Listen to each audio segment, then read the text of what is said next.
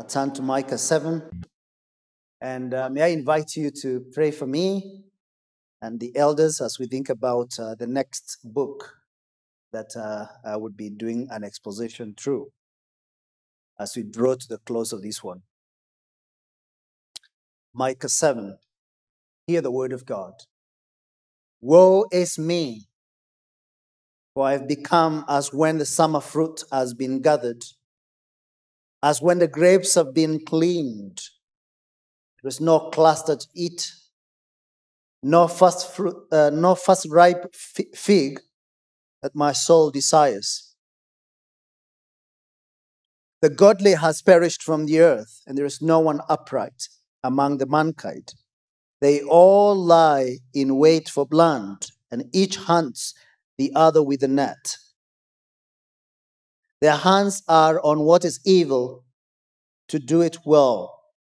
The prince and the judge ask for a bribe, and the great man utters the evil desire of his soul. Thus they weave it together. Best of them is like a brier, the most upright of them a thorn hedge. The day of your watchmen, of your punishment, has come. Now their confusion is at hand. Put no trust in a neighbor. Have no confidence in a friend. Gird the doors of your mouth from her who lies in your arms. For the son treats the father with contempt. The daughter rises up against her mother. The daughter-in-law against her mother-in-law. A man's enemies are the men of his own house. But as for me, I will look to the Lord. I will wait for the God of my salvation. My God will hear me. Rejoice not over me, O my enemy. When I fall, I shall rise. When I sit in darkness, the Lord will be a light to me. I'll bear the indignation of the Lord because I have sinned against him until he pleads my cause and executes judgment for me. He will bring me out to the light. I shall look upon his vindication. Then my enemy will see, and shame will cover her who sent to me. Where is the Lord your God? My eyes will look upon her. Now she will be trampled down like the mire of the streets. A day for the building of your walls. In that day the boundary shall be far extended. In that day they will come to you from Assyria and the cities of Egypt, and from Egypt to the river, from sea to sea, and from mountain to mountain. But the earth will be desolate because of its inhabitants, for the fruit of her dens. Shepherd your people with your staff, the flock of your inheritance, who dwell alone in a forest, in the midst of a garden land. Let them graze in Bashan and Gilead, as in the days of old.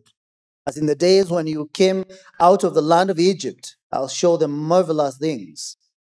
The nations shall see and be ashamed of all their might.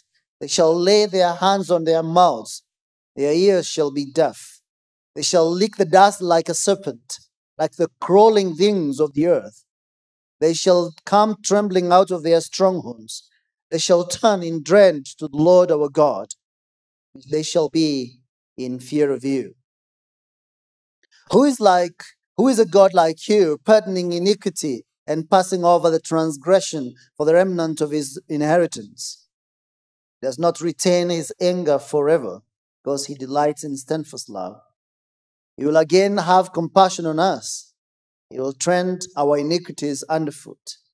You will cast our sins into the depths of the sea. You will show faithfulness to Jacob and steadfast love to Abraham, as you have sworn to our fathers from the days of old. That's a word of God. Ever since Adam and Eve ate the forbidden fruit, their sin set all humanity into a free fall, into the abyss of wickedness and corruption and sin. Therefore, there is no new sinful invention under the sun. The scarcity of godly people has always been rampant. Political machinations and maneuverings, bloodshed and assassinations have always been there. When we read a passage like this before us, it feels like the Lord's eyes are upon our country and seeing what's happening. What with the double demonstrations every week, supported by the opposition to protest against the high cost of living, among other things. But what are they doing? Using a common mwananchi who does not have much and who may lose his limb or life while they sit in bulletproof limousines. On the other hand, the government responds by force, using uniformed mwananchi to beat up an uniformed mwananchi. Then, this last Monday, we saw a new twist with the vandalism and looting at Mr. Ondinga's gas cylinder company and the invasion of the former president's property in Ruiru. Imagine you are the manager of any of that company, any of that property, knowing that your boss is a senior government officer or former president. You would feel powerful and secure.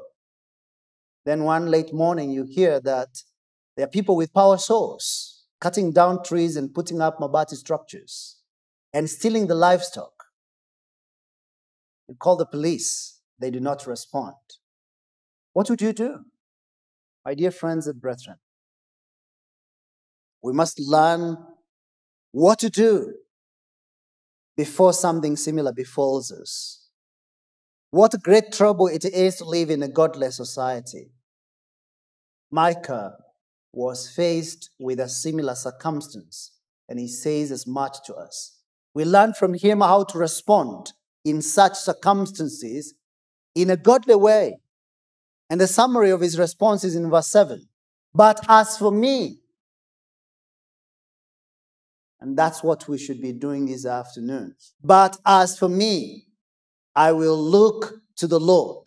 I will wait for the God of my salvation. My God will hear me. Because if we do not learn to look to the Lord, you go and vote in leaders expecting that the most godly will come, but then you find out that the most wicked emerges triumphant.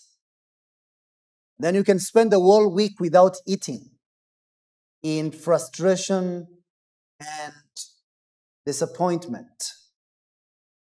For your information, I learned that there were men who were unable to eat for over a week after the last elections because they were waiting with eagerness for their favorite candidates to win the election. That was not to be. Or you hope that the government officers would be more godly and more just, but you find out that the very opposite is the case. We must learn to look to the Lord, not to the governments, not to our men, not to our tribesmen, not to good political connections, but we must look to Jehovah and wait for the God of our salvation in every circumstance. Look at the passage before us. A number of things in terms of lessons that we see. The first one is, as we look to the Lord, let us remember where we are. There is spiritual darkness. There is a spiritual darkness. Micah says so in verse 1 to 3. He says, woe is me. Look at the woe of spiritual isolation. The prophet feels alone. he confesses how he cannot fight a godly company. When he says in verse 2, the godly are perished from the earth, and there is no one upright among mankind. He thus feels isolated and alone. Do you feel like that? You sit down to talk with a man, with another Kenyan, about the political maneuverings right now, you will feel alone. People expect too much from politicians. You remember the days of Elijah, and the prophets of Baal. You remember when he said in 1 Kings chapter 19, verse 10, he said, I've been very jealous for the Lord, the God of hosts. For the people of Israel have forsaken your covenant, thrown down your altars, and killed your prophets with the sword. And then he says, and I, even I only, am left, and they seek my life to take it away. Have any conversation with a fellow Kenyan, and you will feel alone. You will feel alone when you consider how they read the news or how they listen and watch news. Thankfully, the Lord reminded him that he had his 7,000 in Israel, all the knees that have not bowed to Baal, and every mouth that has not kissed him. But of course, the prophet felt the heat of isolation. Or like Prophet Micah before Ahab and Jehoshaphat, kings of Israel and Judah respectively.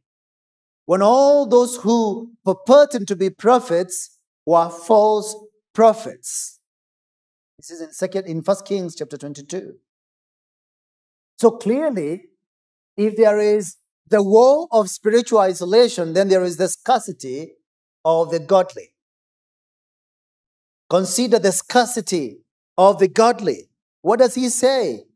Micah looked for the godly like the summer fruits, such as figs and grapes. And then he says, but there is nothing. Or he says, there is no cluster to eat, no first ripe fig that my soul desires. Is he interested in figs and grapes? No. He is saying that there is no godly. There is no one who is upright to be found, as he picks it up in the next verse, in verse 2. So the cluster, the grapes, the ripe fig is all talking about men and women who are regenerated by the Spirit, and they produce the fruit of the Spirit that can be eaten by others. He is saying that there is no godly. There is no one who is upright. Everyone is evil, he says. The godly are as rare as gold. They are as rare as summer fruit. They are as rare as the grapes. And then thirdly, notice the evil of ungodly, the groanings. Let us consider then the universality of evil and ungodliness. What does he say there in verse 2? For they all lie in wait for blood, and each hunt the other with a net. All of them are waiting for blood. All of them are vampires. Each one of them lays snares to catch the godly.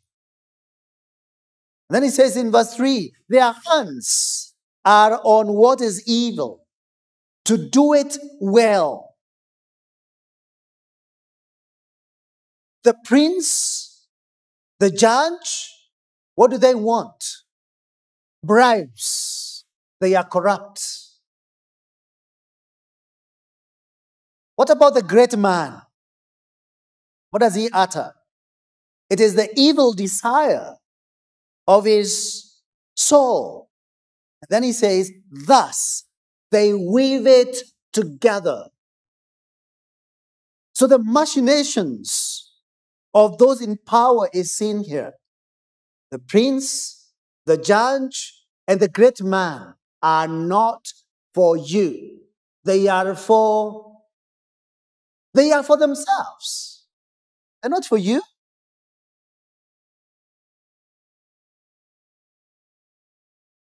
Don't bother going to look for your member of parliament as your representative to help you. In the first place, he did not take that seat with you in mind. It was with himself in mind. Let no one lie to you that they have a manifesto which is for mwananchi. You know, we have a very progressive manifesto for common good of Kenyans, they tell us. Wait until they get in power. The prince, the judge, the great man. You can say the legislature, the judiciary, and the executive are all together planning. And they are planning what would be in their favor, not in your favor. So this speaks of powerful individuals in the land whose maneuvers and political machinations plunges the nation into more and more anarchy. Of course, we ought to condemn opposition demonstrations. We condemn even more such meetings as were reported to have taken place in the homes of some of the cabinet secretaries and the utterances of some members of parliament encouraging invasion of private property. But that just illustrates the truth of the scriptures. We have to reject in our minds and hearts all these things that they do. And we must never be in favor of one over the other when there is wickedness in the land. Christians must ever, always against any unlawfulness, all injustice. We mustn't simply say, well, because I live in Kikuyu and my member of parliament has said these things, he is for me. No, he is not.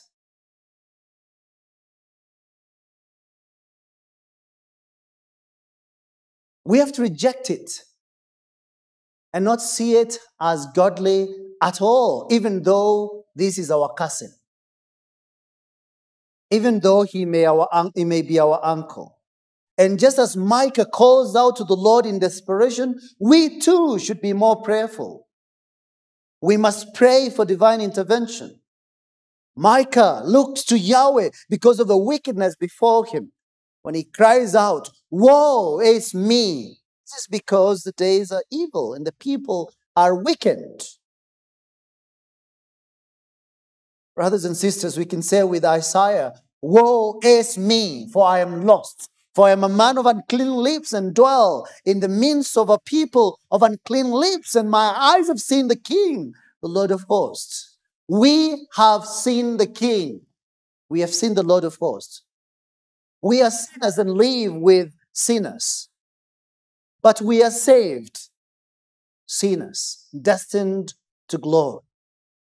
They are unsaved sinners, destined to hell if they don't repent.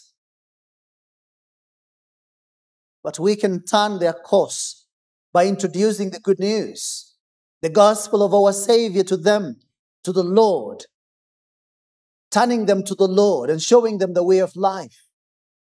Like Isaiah, we must be those who are committed to winning them so that we can say, for Zion's sake, I will not keep quiet. I will not keep silent. And for Jerusalem's sake, I will not be quiet. until her righteousness goes forth as brightness and her salvation as a burning torch, as he says there in Isaiah 62. We must look to the Lord Jehovah to draw them from darkness to light. We must not call them warriors. We must not call them the warriors of our community. They are not.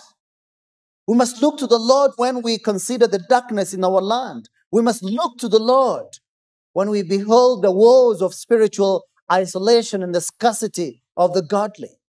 We must look to the Lord because of the evil of the ungodly. We must look to Yahweh and to none other, to the Lord, Jehovah, who reigns eternally.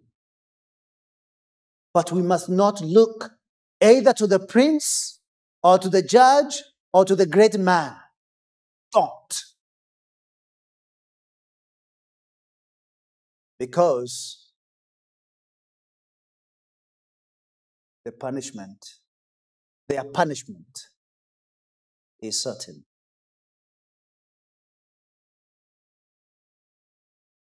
Their punishment is sure. The Bible says that the best of them is like a brier. The most upright of them, a thorn hedge. And these are the kind of people that we are interacting with daily.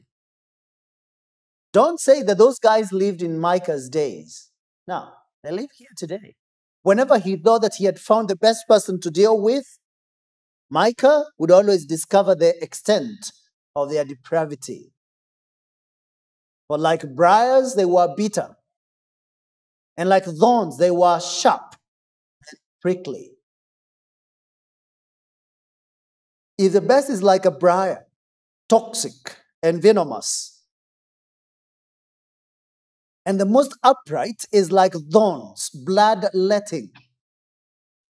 The most upright is regarded as a thorn edge. Then what hope was there? When wickedness owns a nation like a tyrant, such that there seems no human remedy, what can you do but look to the Lord? If the best of men is evil, then it is better to look to the Lord and to none other. Secondly, God will not overlook evil forever. He sometimes sets your watchmen upon them for their ruin. The so-called watchmen, you look at that very keenly, and you know that this is a title for prophets. But he says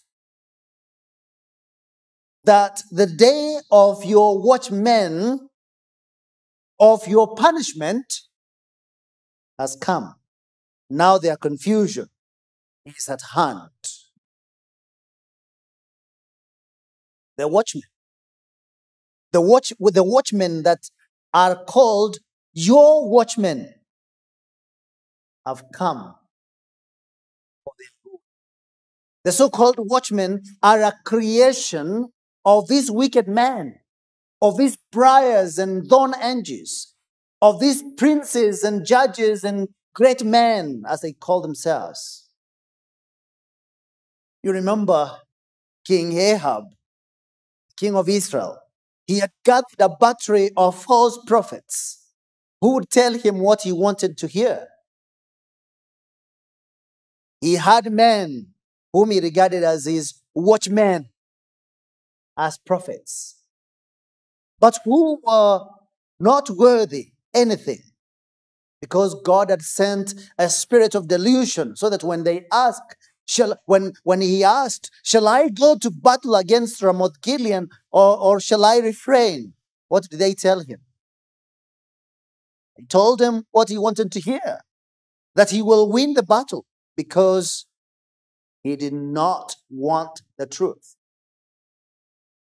When A godlier King Jehoshaphat listened to them all. What did he say? Isn't there another prophet here? He said, yeah, there is one man, but you know, he's not a good man. You better not listen to him. No, please, let's have him. Then Micaiah comes.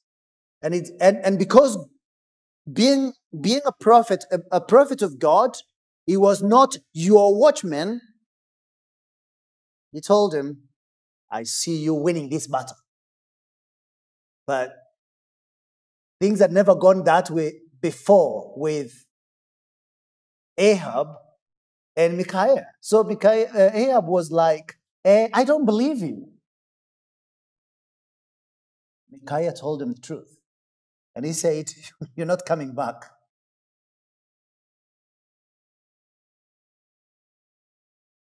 Don't think that problem was only with Ahab. On Monday this week, this last Monday, while there were Azimio demonstrations, Madam Rachel Ruto had sent out a media briefing at JKIA to as many pastors as she could summon, summoning them to JKIA to welcome one Apostle Guillermo Maldonado, who had been officially invited by Dr. Stephen Mutua of Eagles Christian Church International. Now, this apostle, or rather imposter, does not preach the truth of the gospel. He doesn't preach Christ. He preaches himself. He claims to have the supernatural power of God to perform miracles, which was only vested upon the apostolic office. The true apostles were the 12, chosen by Christ, appointed by the Lord. And they could only be replaced by a man who had been there with Jesus from the day of the baptism of John to the day of his resurrection, were witnesses of his resurrection and ascension. Are you telling me that Apostle Guillermo Maldonado was there? He's an imposter. Anyway, we were being told to go to JK to welcome him. He is an investor. That's what they called him.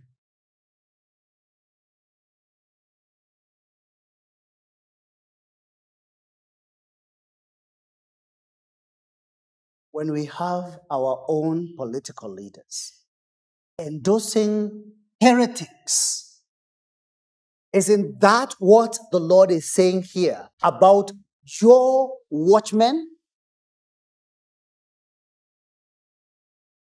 A few meters down Manyanja Road is what is called Jesus Teaching Ministry, Peter Manyuru. He is a darling of politicians. Did you know that? What does he do for a living? He doesn't preach the gospel. What does he do?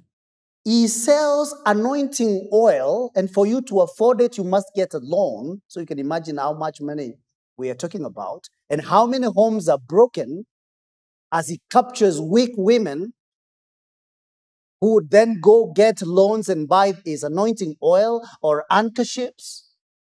And for your information, I've met with such.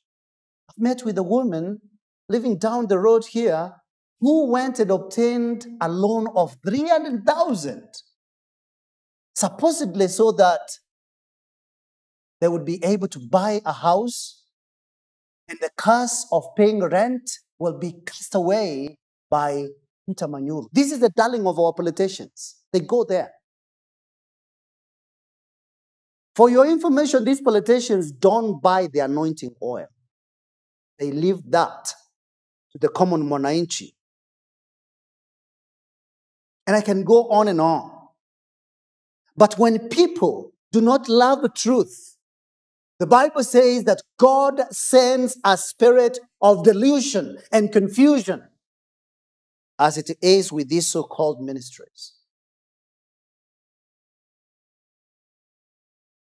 So the Bible says here that the punishment will come. In which form? In the form of your watchmen, such men that you want to listen to, who will tickle your ears.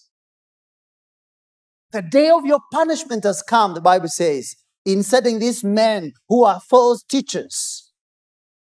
God is unleashing his punishment, for they exchange the truth for a lie. Their punishment is first by rejecting the truth and loving error. So God gives them up their debased mind. And the Bible says here that punishment will confound them, because the Bible says now their confusion is at hand. In case you do not know, the current proliferation of churches is by an activity of none other but Satan.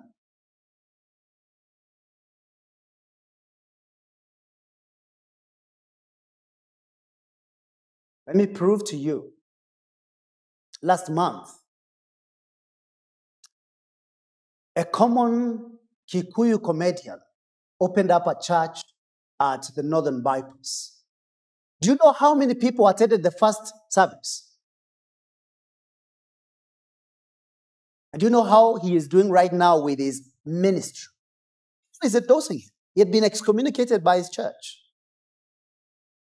But he has thousands following him. What is it? It's exactly what we have in 2 Thessalonians chapter 2, verse 9 to 12.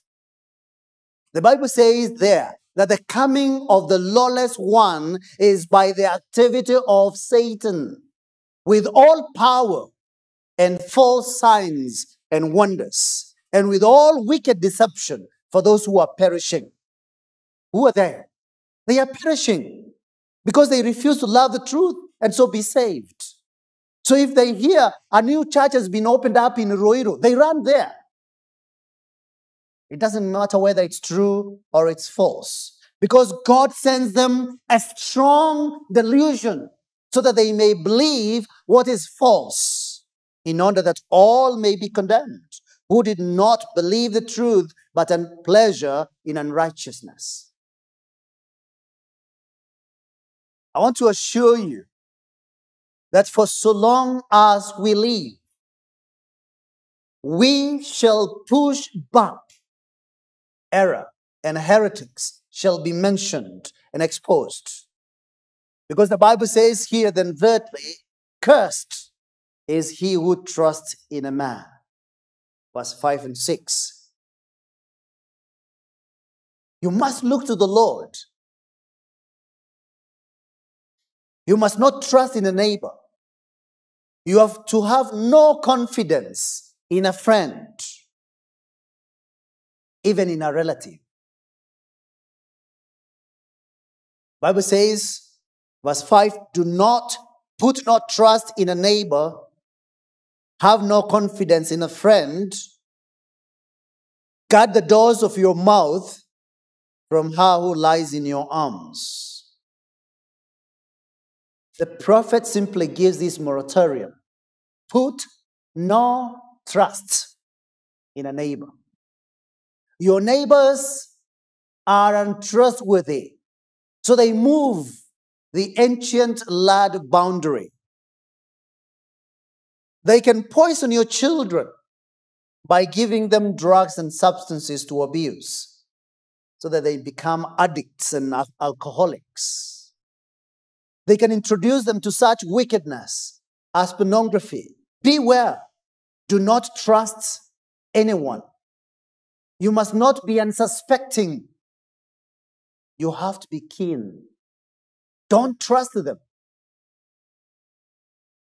And then the Bible says, as for your friends, put no confidence in them. For who are your enemies? It is your former friends. You must not be ever assuming that an unbelieving friend can be without ulterior motives. Unbelievers cannot be trusted, even if they are your friends, for they serve another master. They are from another kingdom, and their destiny is different from yours. Put no confidence in a friend. Therefore, what are you to do? You are to guard the doors of your mouth from her who lies in your arms or your bosom. See, when the Lord is judging a nation, he turns them against each other, as it was with the builders of the Tower of Babel. The Lord does confuse and confound those who oppose his ways and who reject the truth and exchange it for a lie.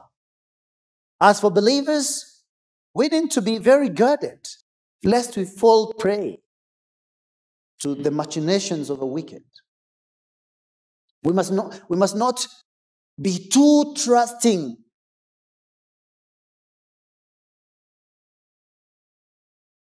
or too confident with the world of the ungodly. They tend to lay traps and snares on God's children. Thus, we must be as clever as serpents and yet peaceful as doves. That's our calling. Well, your neighbor is not to be trusted. Your friend is not to be trusted. What about your relatives?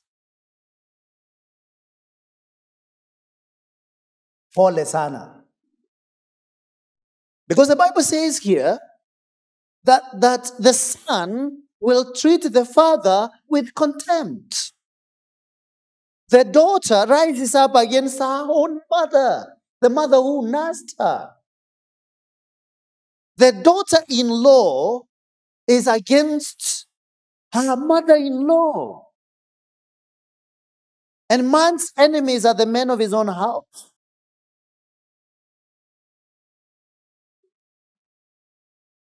Poor family relations do not begin yesterday. So when you watch that program, does it still exist, Mother-in-Law? Is it there? Don't say guy, because these things have been there all these days. Another judgment. And this is a proof of God's judgment.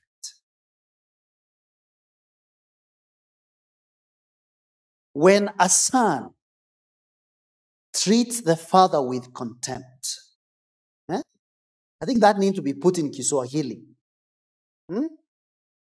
Anamuonyesha baba madharau.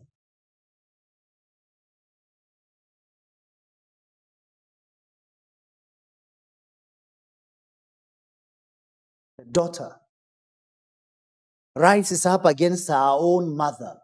What is that? But God's judgment.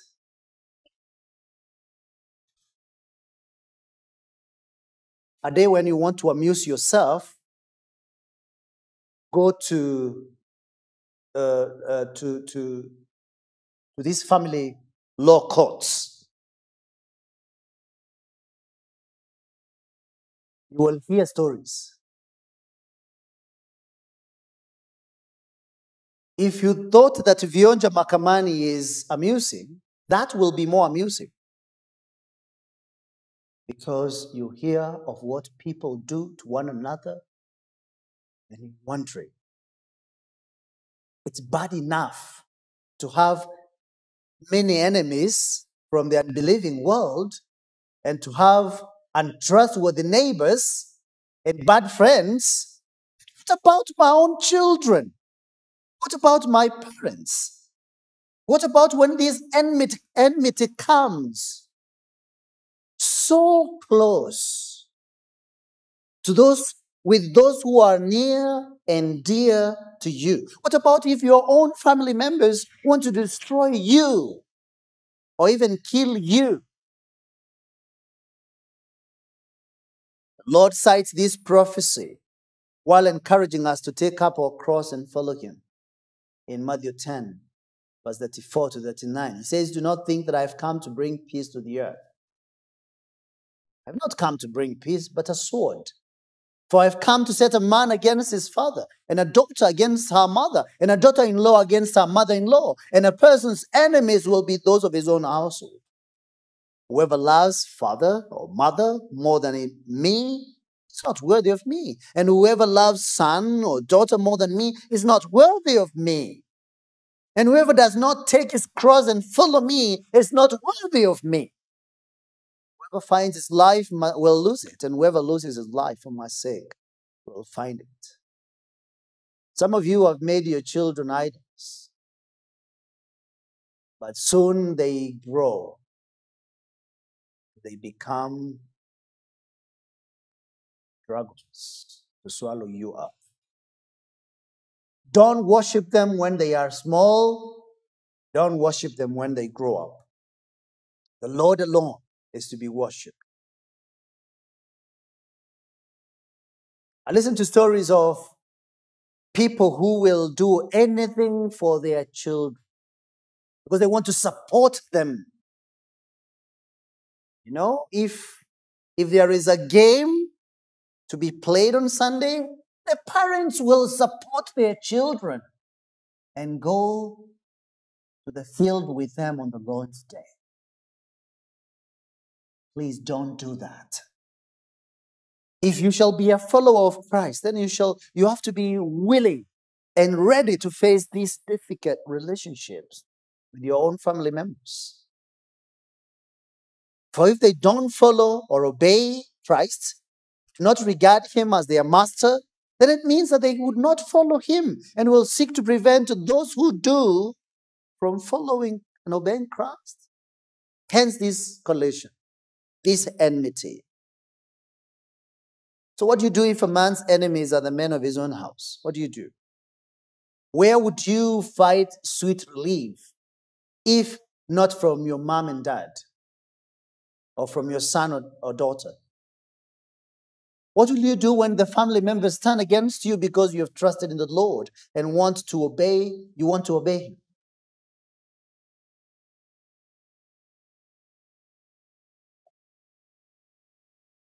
I remember 17, 18 years ago when my parents and my siblings did not want me to pursue gospel ministry.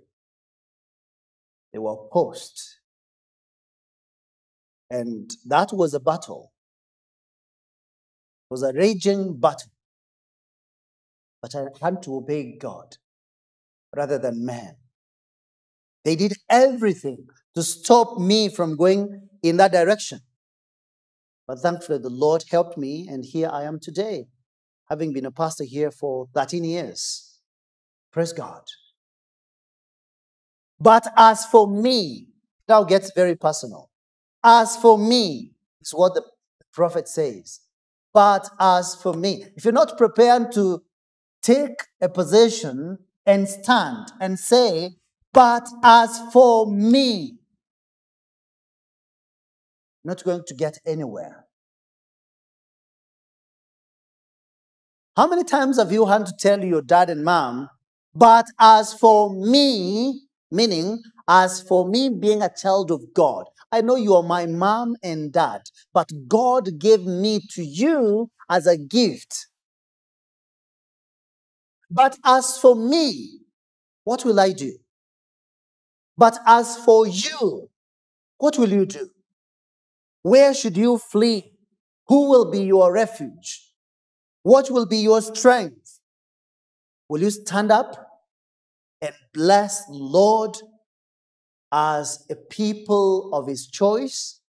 Will you stand up and bless the Lord Jehovah your God with heart and soul and voice? You must. For God is our strength and song, and his salvation is ours.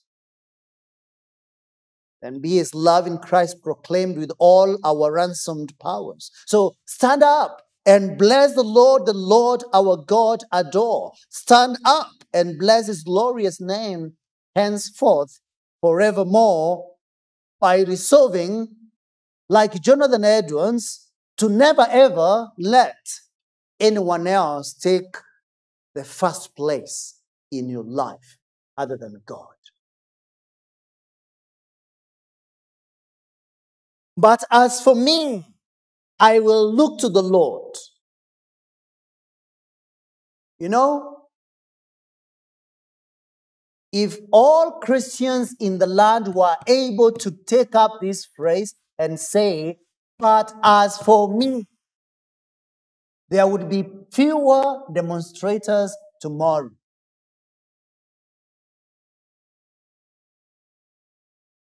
If Christians were to act as Christians, there would be less men to be used by politicians in this land. Yes. This is the only remedy. I will look to the Lord. I will look to the Lord. The only hope in such times as this, I will look to the Lord.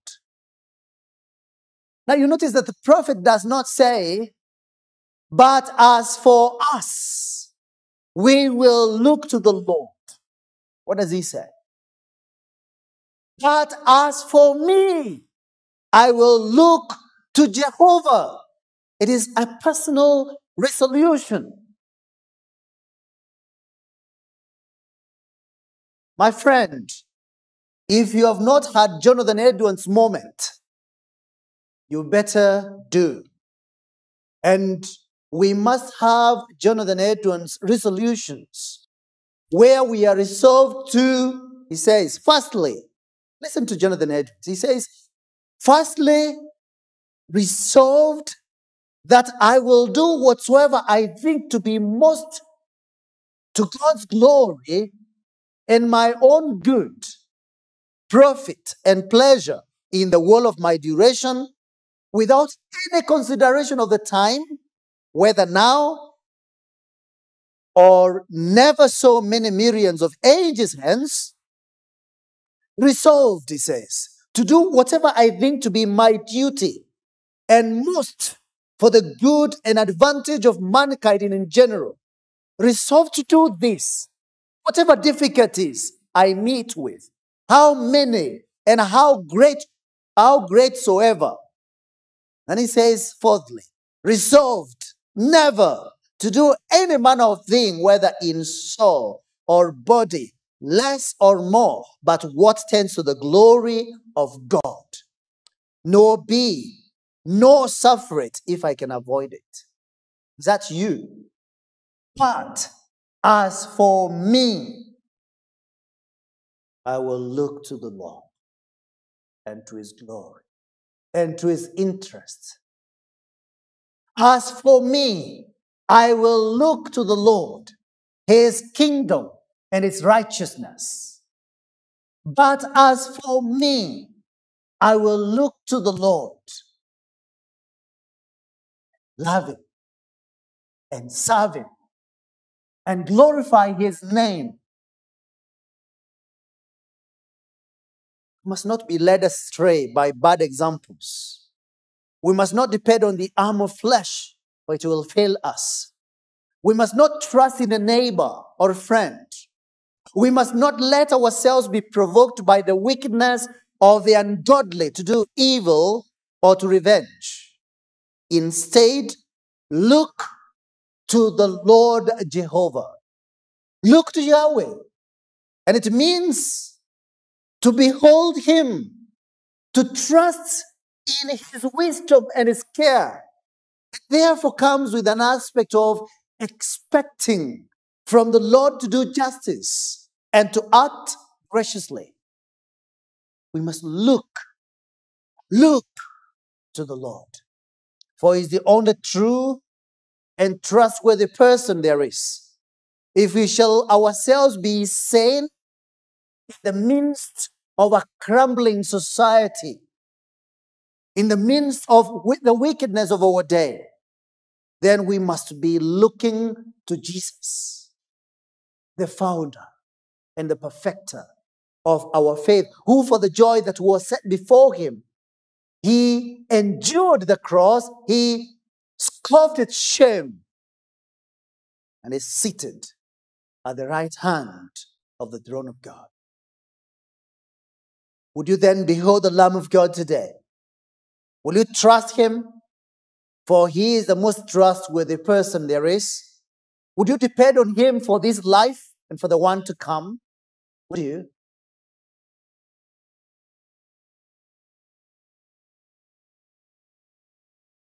If we all said, but as for me, I will look to the Lord, there would be less political affiliations.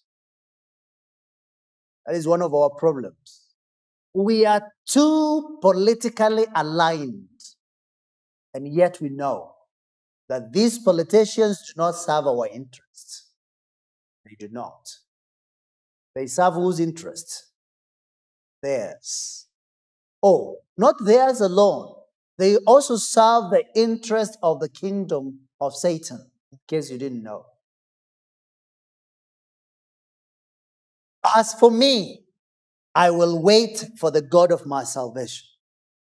Equally, we must be resolved to wait patiently for the God of our salvation. This is what he told the Israelites to do when faced by the waters of the Red Sea before them and the armies of Pharaoh behind them.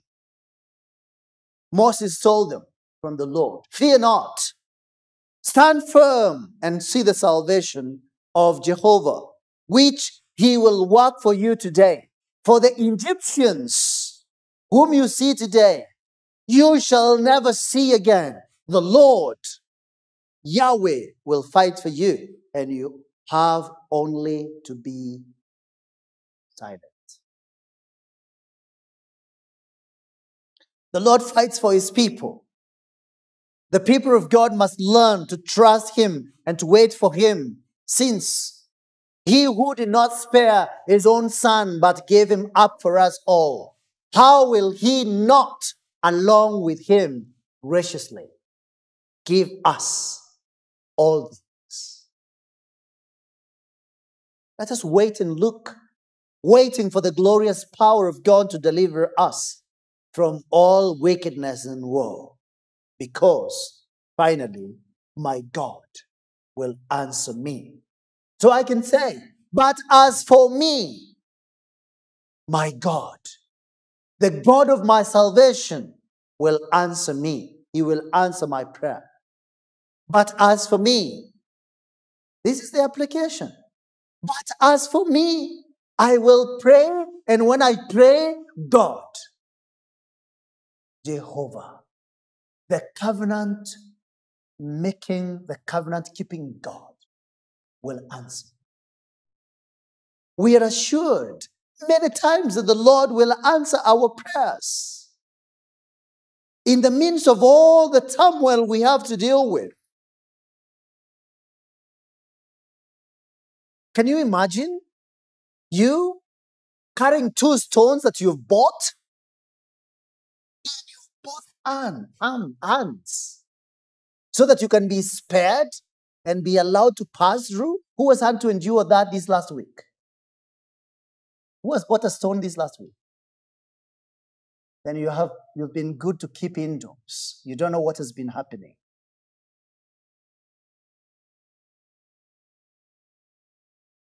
Well, so I may as well indicate to you.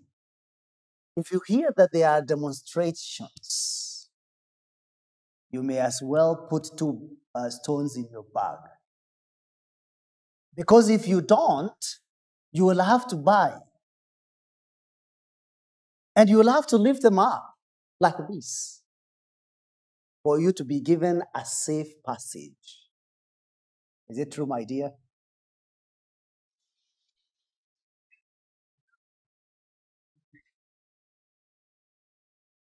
In the midst of all the turmoil we have to deal with, let us never forget that God will answer us.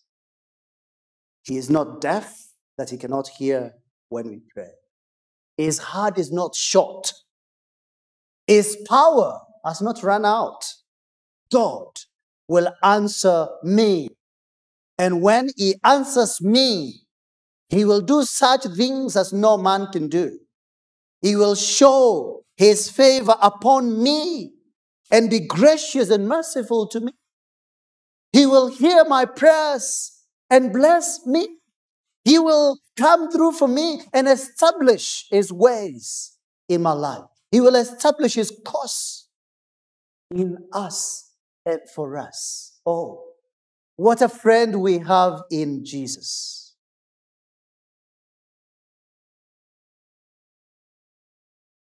It will be that the Lord will hear our prayers. God will answer me is the good news today. God will answer you. And he will only answer you when you do what? Yes, you have not because you do not ask. God will answer your prayers. He will.